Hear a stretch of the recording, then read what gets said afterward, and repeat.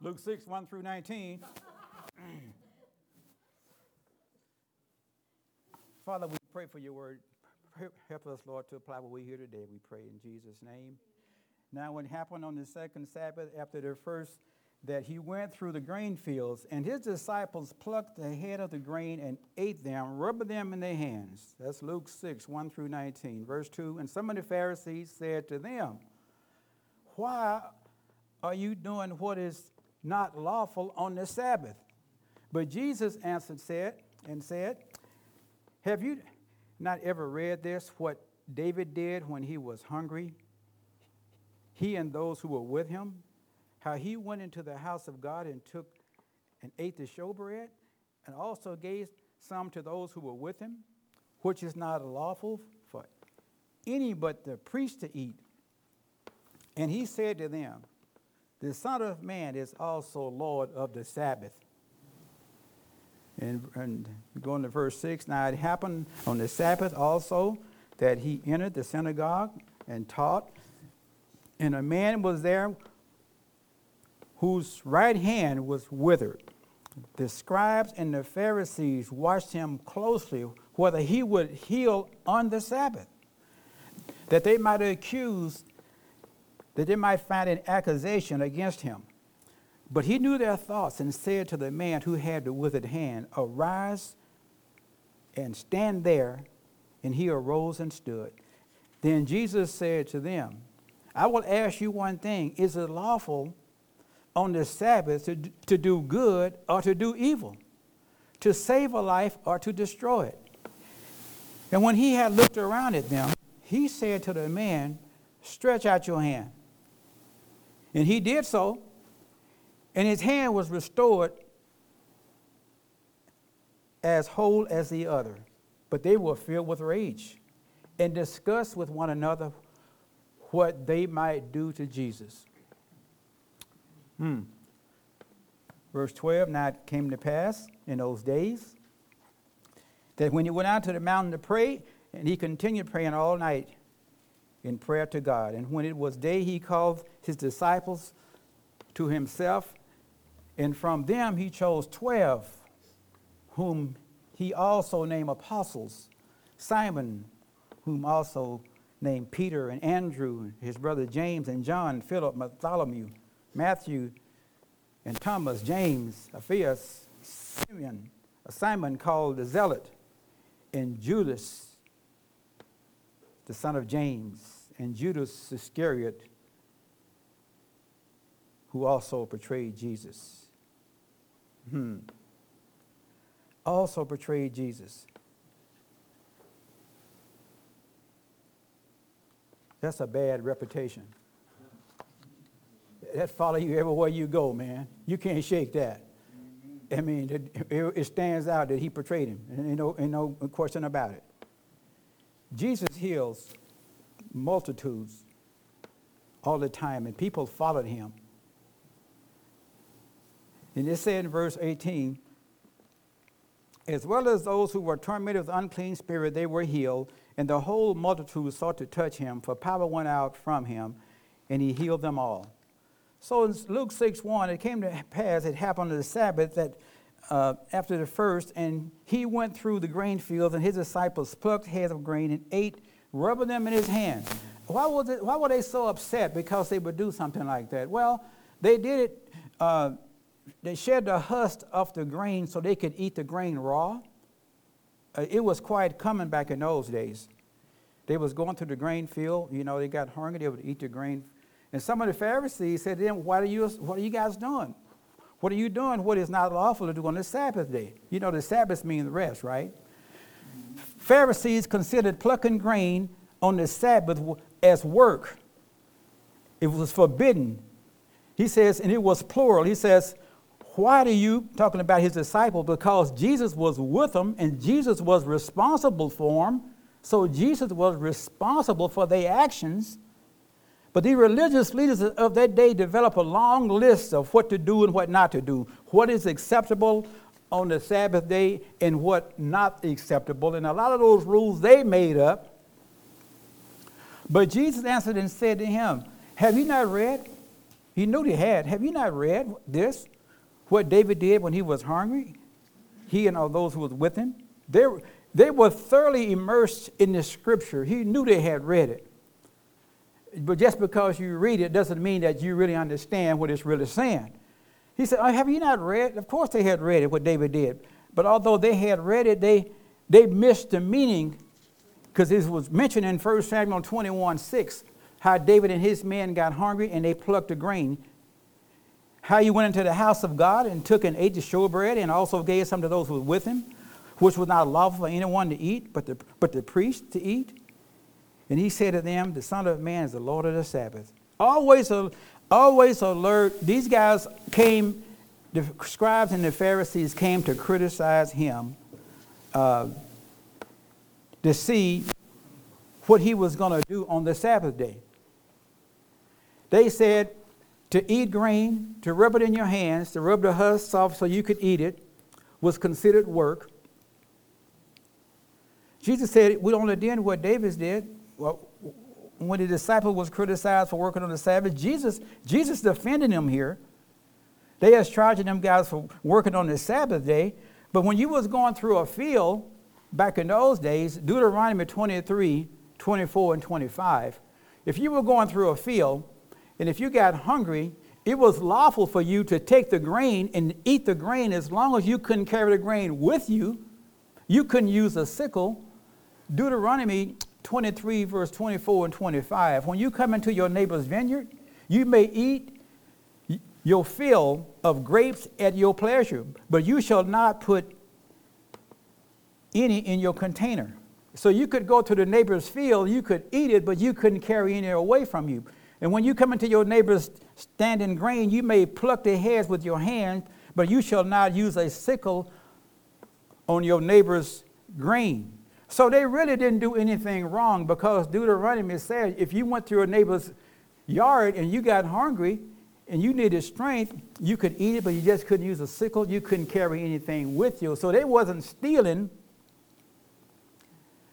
It was lawful for a Jew to eat from the neighbor's vineyard, in harvest time. They were hungry,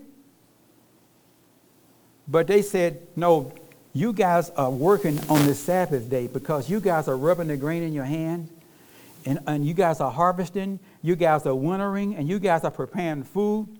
The Pharisees they considered plucking grain on the Sabbath was just going against the scripture, was going against the Sabbath. But Jesus used the word of God, 1 Samuel 21. He says the showbread was only for the high priest to eat. He said, you guys knew what David did.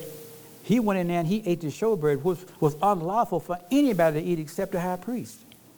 It was legal for people to pluck grain back in those days, but you just couldn't carry it with them. But the Pharisees came with a critical spirit to criticize. They said that Jesus was violating their tradition of the elders. Jesus was very good at violating tradition. The disciples were not guilty of stealing, neither they were breaking the Sabbath. They had been violating the Pharisees' rules that they had made up, but they were not breaking any divine law at all. Because he said, I'm the Lord of the Sabbath. When Jesus made that statement, he was claiming to be Jehovah God, because it was the Lord who established the Sabbath. If Jesus is indeed Lord of the Sabbath, then he is free to do on the Sabbath whatever he pleases. Amen. The Pharisees did not miss this point. You can be sure of that. God is more, what he's trying to get across is, God is more concerned about meeting human needs than he is about protecting a religious rule or trying to protect a ritual or trying to protect a tradition. God is more concerned about human needs. The guys were hungry. They ate of the grain. He said that bothered some people. Jesus bothered a lot of people. David's men were hungry. They ate that they could receive strength so they could go on to serve God. Human needs always take priority over a religious tradition. He is Lord of the Sabbath. And the King of Kings is not restricted to any tradition or to any holiday or any rule or any ritual. When Jesus said that he was Lord over the Sabbath, he meant that he had the authority to overrule the Pharisees' tradition, because he is the creator, and the creator always is greater than the creation.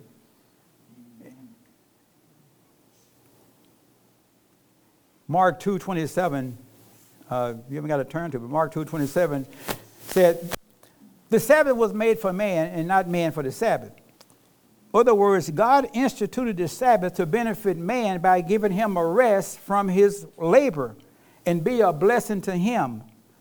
The Pharisees turned it into a burden. The Pharisees turned their Sabbath day into a burden and made a man a slave to the myriads of regulations that they had made up. Jesus said he was the Lord of the Sabbath. You know, in John 9, Jesus upset some people because Jesus healed on the Sabbath day. You can read it in John 9. They got upset with Jesus. They brought this blind man, Jesus, John 9:13 through 16. You can turn or you can just listen. They brought this man to Jesus on the Sabbath, and Jesus got clay and opened the man's eyes, and the Pharisees, the man got healed. But the Pharisees got upset. They said, this man can't be of God. This man can't be of God because he does not keep the Sabbath. Jesus could have healed before the Sabbath, and Jesus could have healed after the Sabbath, but Jesus chose to heal on the Sabbath to upset the religious leaders, to let them know their traditions is not as important as meeting a human need. He told them in Matthew chapter 12, he said, if any of you guys have a sheep and the sheep fall into a pit, won't you lift them out on the Sabbath day? Won't you do that? Sure they would. When Jesus healed this man, they plotted to kill him. Jesus deliberately violated the Sabbath traditions on several occasions. And he taught the people that mere external laws could never save them or make them holy. Well, that upset some people. The religious leader tried to be holy by keeping external rules, external regulation, external laws, external tradition and legalism, and church membership can't make a person holy. And the law could not make them right with God. So here's a man, he gets healed on the Sabbath. They get upset. They should have said, praise the Lord, man. We don't care what day it is. A man got healed. We don't care what day it is. But, in verse 11, let's look at it. It says, healing on the Sabbath again. Verse 6, now it happened on another Sabbath also that he entered the synagogues and taught. And a man was there whose right hand was withered. The right hand only mentioned by Luke because Luke is the doctor, right? Luke specifies that it was a man's right hand and it was withered. And it may be that they purposely tried to set Jesus up by bringing this man in there, in the synagogue, to see if he would heal on the Sabbath. Do you feel withered and paralyzed and struggling? Some people today feel withered right there, paralyzed, and they're struggling. When Jesus come into the meeting place, he always drawn toward the one who is hurting the most. When Jesus walked into a church or a synagogue, he always looked around for the one that is hurting the most. Jesus looked and he saw this man, and this man had a withered hand. This is so unlike us sometimes. We tend to seek out people who are doing good. We tend sometimes to seek out people who are happy, the spiritual ones. But he always drawn to the one who has the greatest need.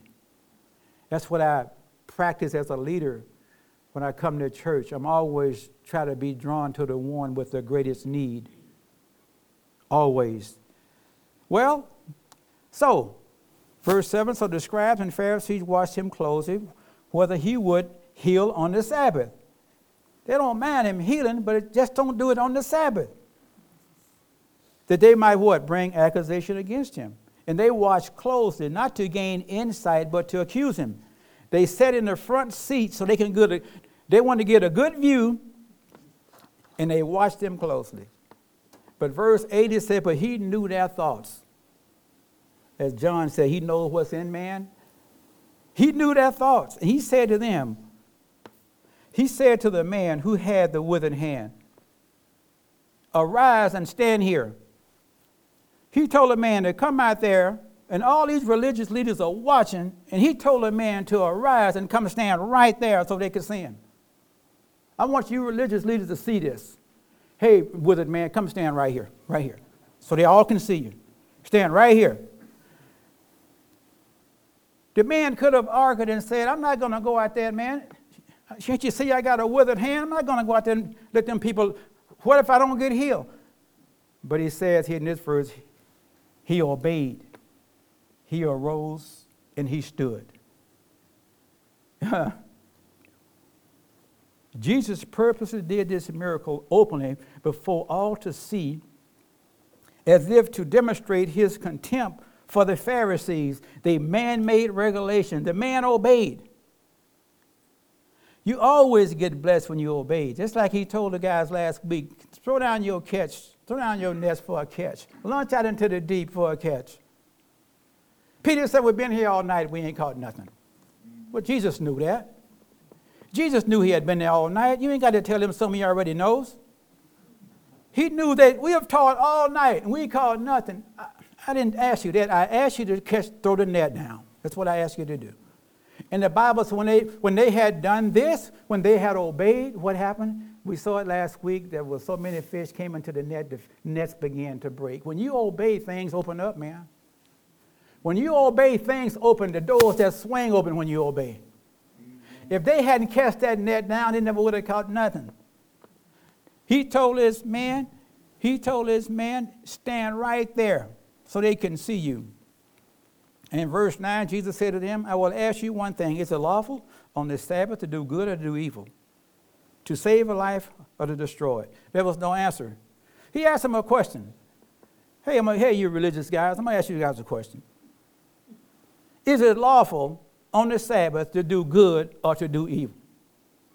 To save life or to destroy it? Nobody answered. Jesus chose to do this. It didn't matter what they said, he was going to do anyway, but he got them on the spot. Because his point is saying there is never a wrong day. There is never a wrong day to do something good. Whether it's the Sabbath or not, it's never a wrong day to do anything good. Jesus is acting out of compassion to heal the man with the withered hand. His opponents, however, finding themselves in a dilemma. They refused to answer. They were silenced. He was giving them a chance to answer, and no one answered. And in verse 10, and he looked around them. He looked around at them. Now, Mark's gospel say he looked around in anger. Mark says when he had looked around with anger, being grieved with their hardness of heart, he said to the man, stretch out your hand. And he stretched out his hand, and he stretched it out, and his hand was restored as the other. So verse 10, Jesus looked around. He waiting for an answer. Nobody said. He looks around, and he said to the man, stretch out your hand. He did so. He obeyed, and his hand was restored as the other. We see that Jesus did. Mark said he looked around with anger. So we do see that Jesus did get angry, didn't he? With the money changers when he overthrew the tables. My house would be called a house of God, but you made it a den of thieves. Amen. Don't tell me Jesus didn't get angry. Bible never said don't ever get angry. It said be Swift to listen, slow to speak, and slow to wrath. James said that. Quick to listen, slow to speak, and slow to wrath. Slow to get angry. When Jesus told to stretch out his hand, the man could have said, I'm paralyzed, I'm not going to do it, I'm not going to go out. But when God calls a person to do something, he always enables a person to do it. The moment he decided to obey, he was able to obey.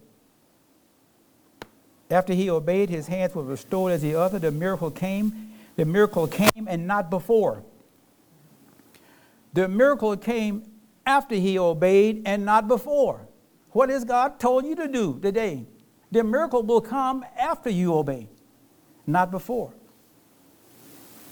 Before their very eyes, it was visible, a miracle, a healing had taken place, but they got upset because the man got healed on the Sabbath. Instead of rejoicing that the man was healed, they get upset because the man gets healed. That goes to show you that just because people see a miracle doesn't mean that they will believe. They saw the miracle, they still didn't believe it. Verse 11, but when they were filled with rage, they discussed one another what they might do to Jesus. They discussing a plan. This is a cold-hearted plan how they can destroy Jesus. They were angry because he had healed on the Sabbath. Even a mighty miracle in front of their eyes cannot change a hardened heart. By miracles, Jesus only spoke. He spoke and the man was healed. He didn't do any work. He just spoke it. Pharisees knew that it was the Lord's practice in the synagogue. They were watching him. They wanted to get evidence against him. They didn't rejoice because the man was healed. They got upset.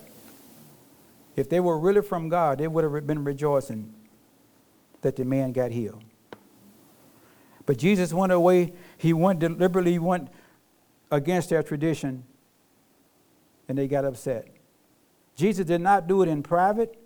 He told the man to stand right there. I want them to see you. He did it openly. Every man in the synagogue would rescue a sheep. Jesus said, well, a man is more important than a sheep. But the miracle illustrates the power of God. The Pharisee was filled with fury. They angry. It didn't do them any good to go to church that Sunday morning.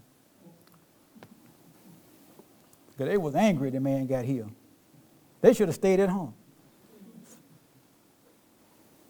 Luke 6:11, but they were filled with rage and discussed among themselves how they're going to try to destroy Jesus now. They got angry because he healed on the Sabbath. When a person is healed, we should always rejoice. We don't care if it's Sabbath or when it is. But Jesus had a way of meeting human needs in spite of what day it was. If you got a need this morning, he could meet your need this morning. You haven't got to wait till next Sunday. Jesus is alive 24/7 at your disposal, waiting for you to come. Waiting for you to come. And he's going to do some things in these last days through us. Jesus now in verse 12, he's calling his 12 apostles. Now it came to pass in those days that he went out to the mountain to pray and continued all night in prayer to God.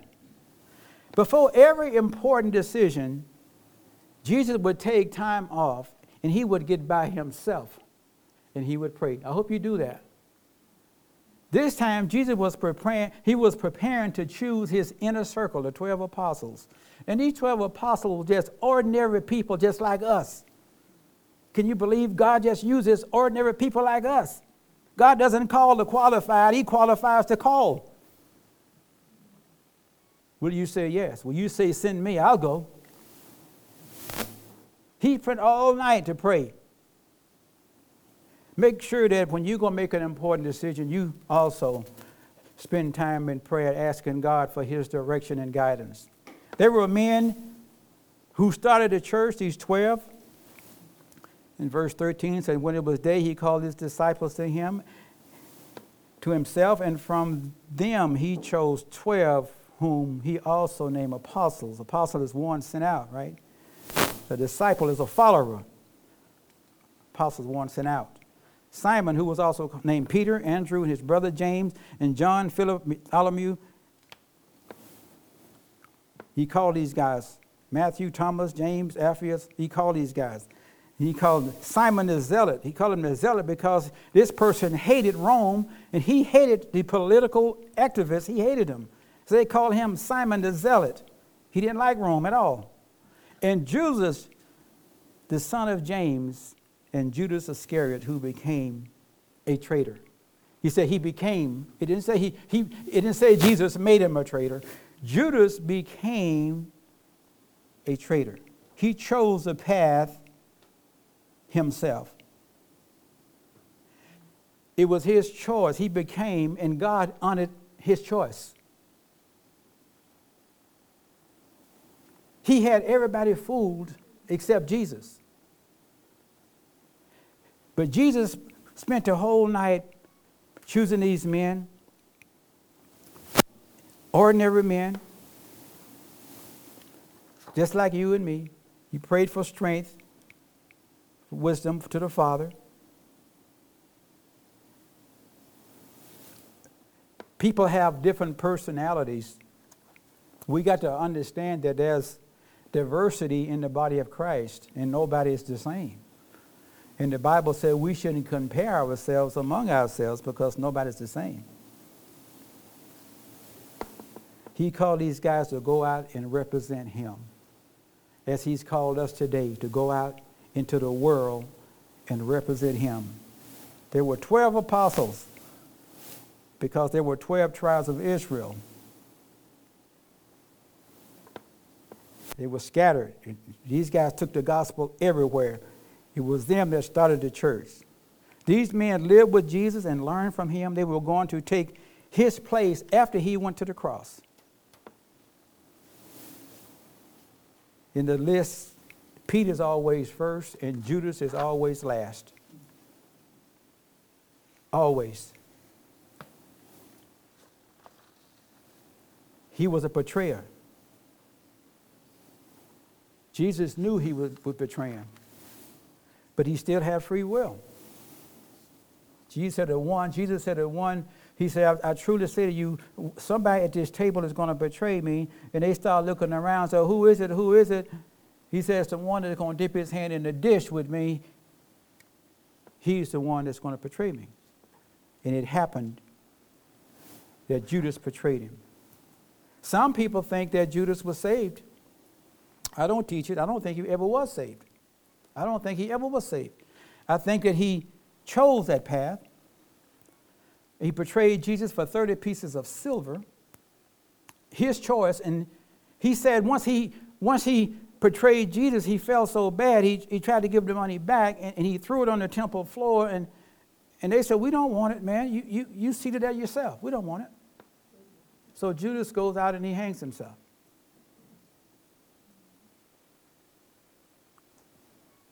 No, I don't think he was ever saved. Some people say he was, and he lost his way some kind of way, but I don't believe that.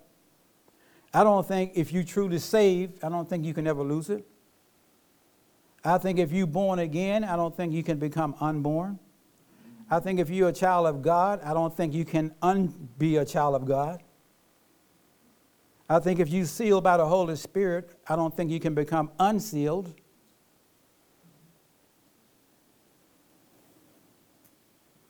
No, he was never saved. A lot of people, some people argue with me on that.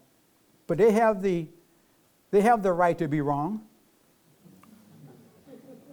I'll give them that. No, he wasn't saved. But Jesus said, haven't I chose 12 of you guys, and that one of you guys are a devil? That's what Jesus said. Jesus knew it. But he had free will to choose. Everybody's got free will. You have free will even today to choose. You can serve. The Bible said, Joshua 24:15, choose you this day who you will serve. You got free will to choose But if you serve Christ, you ain't going to be wrong. You're not going to be sorry. But choose. Everybody has to make decisions. Everybody has choices to make. And He will honor your choice, and God will honor your decision, whatever it is. You know, to talk about the prodigal son, when he left home and came back, he still was a son. He never ceased to be a son. You will never cease to be a child of God, ever.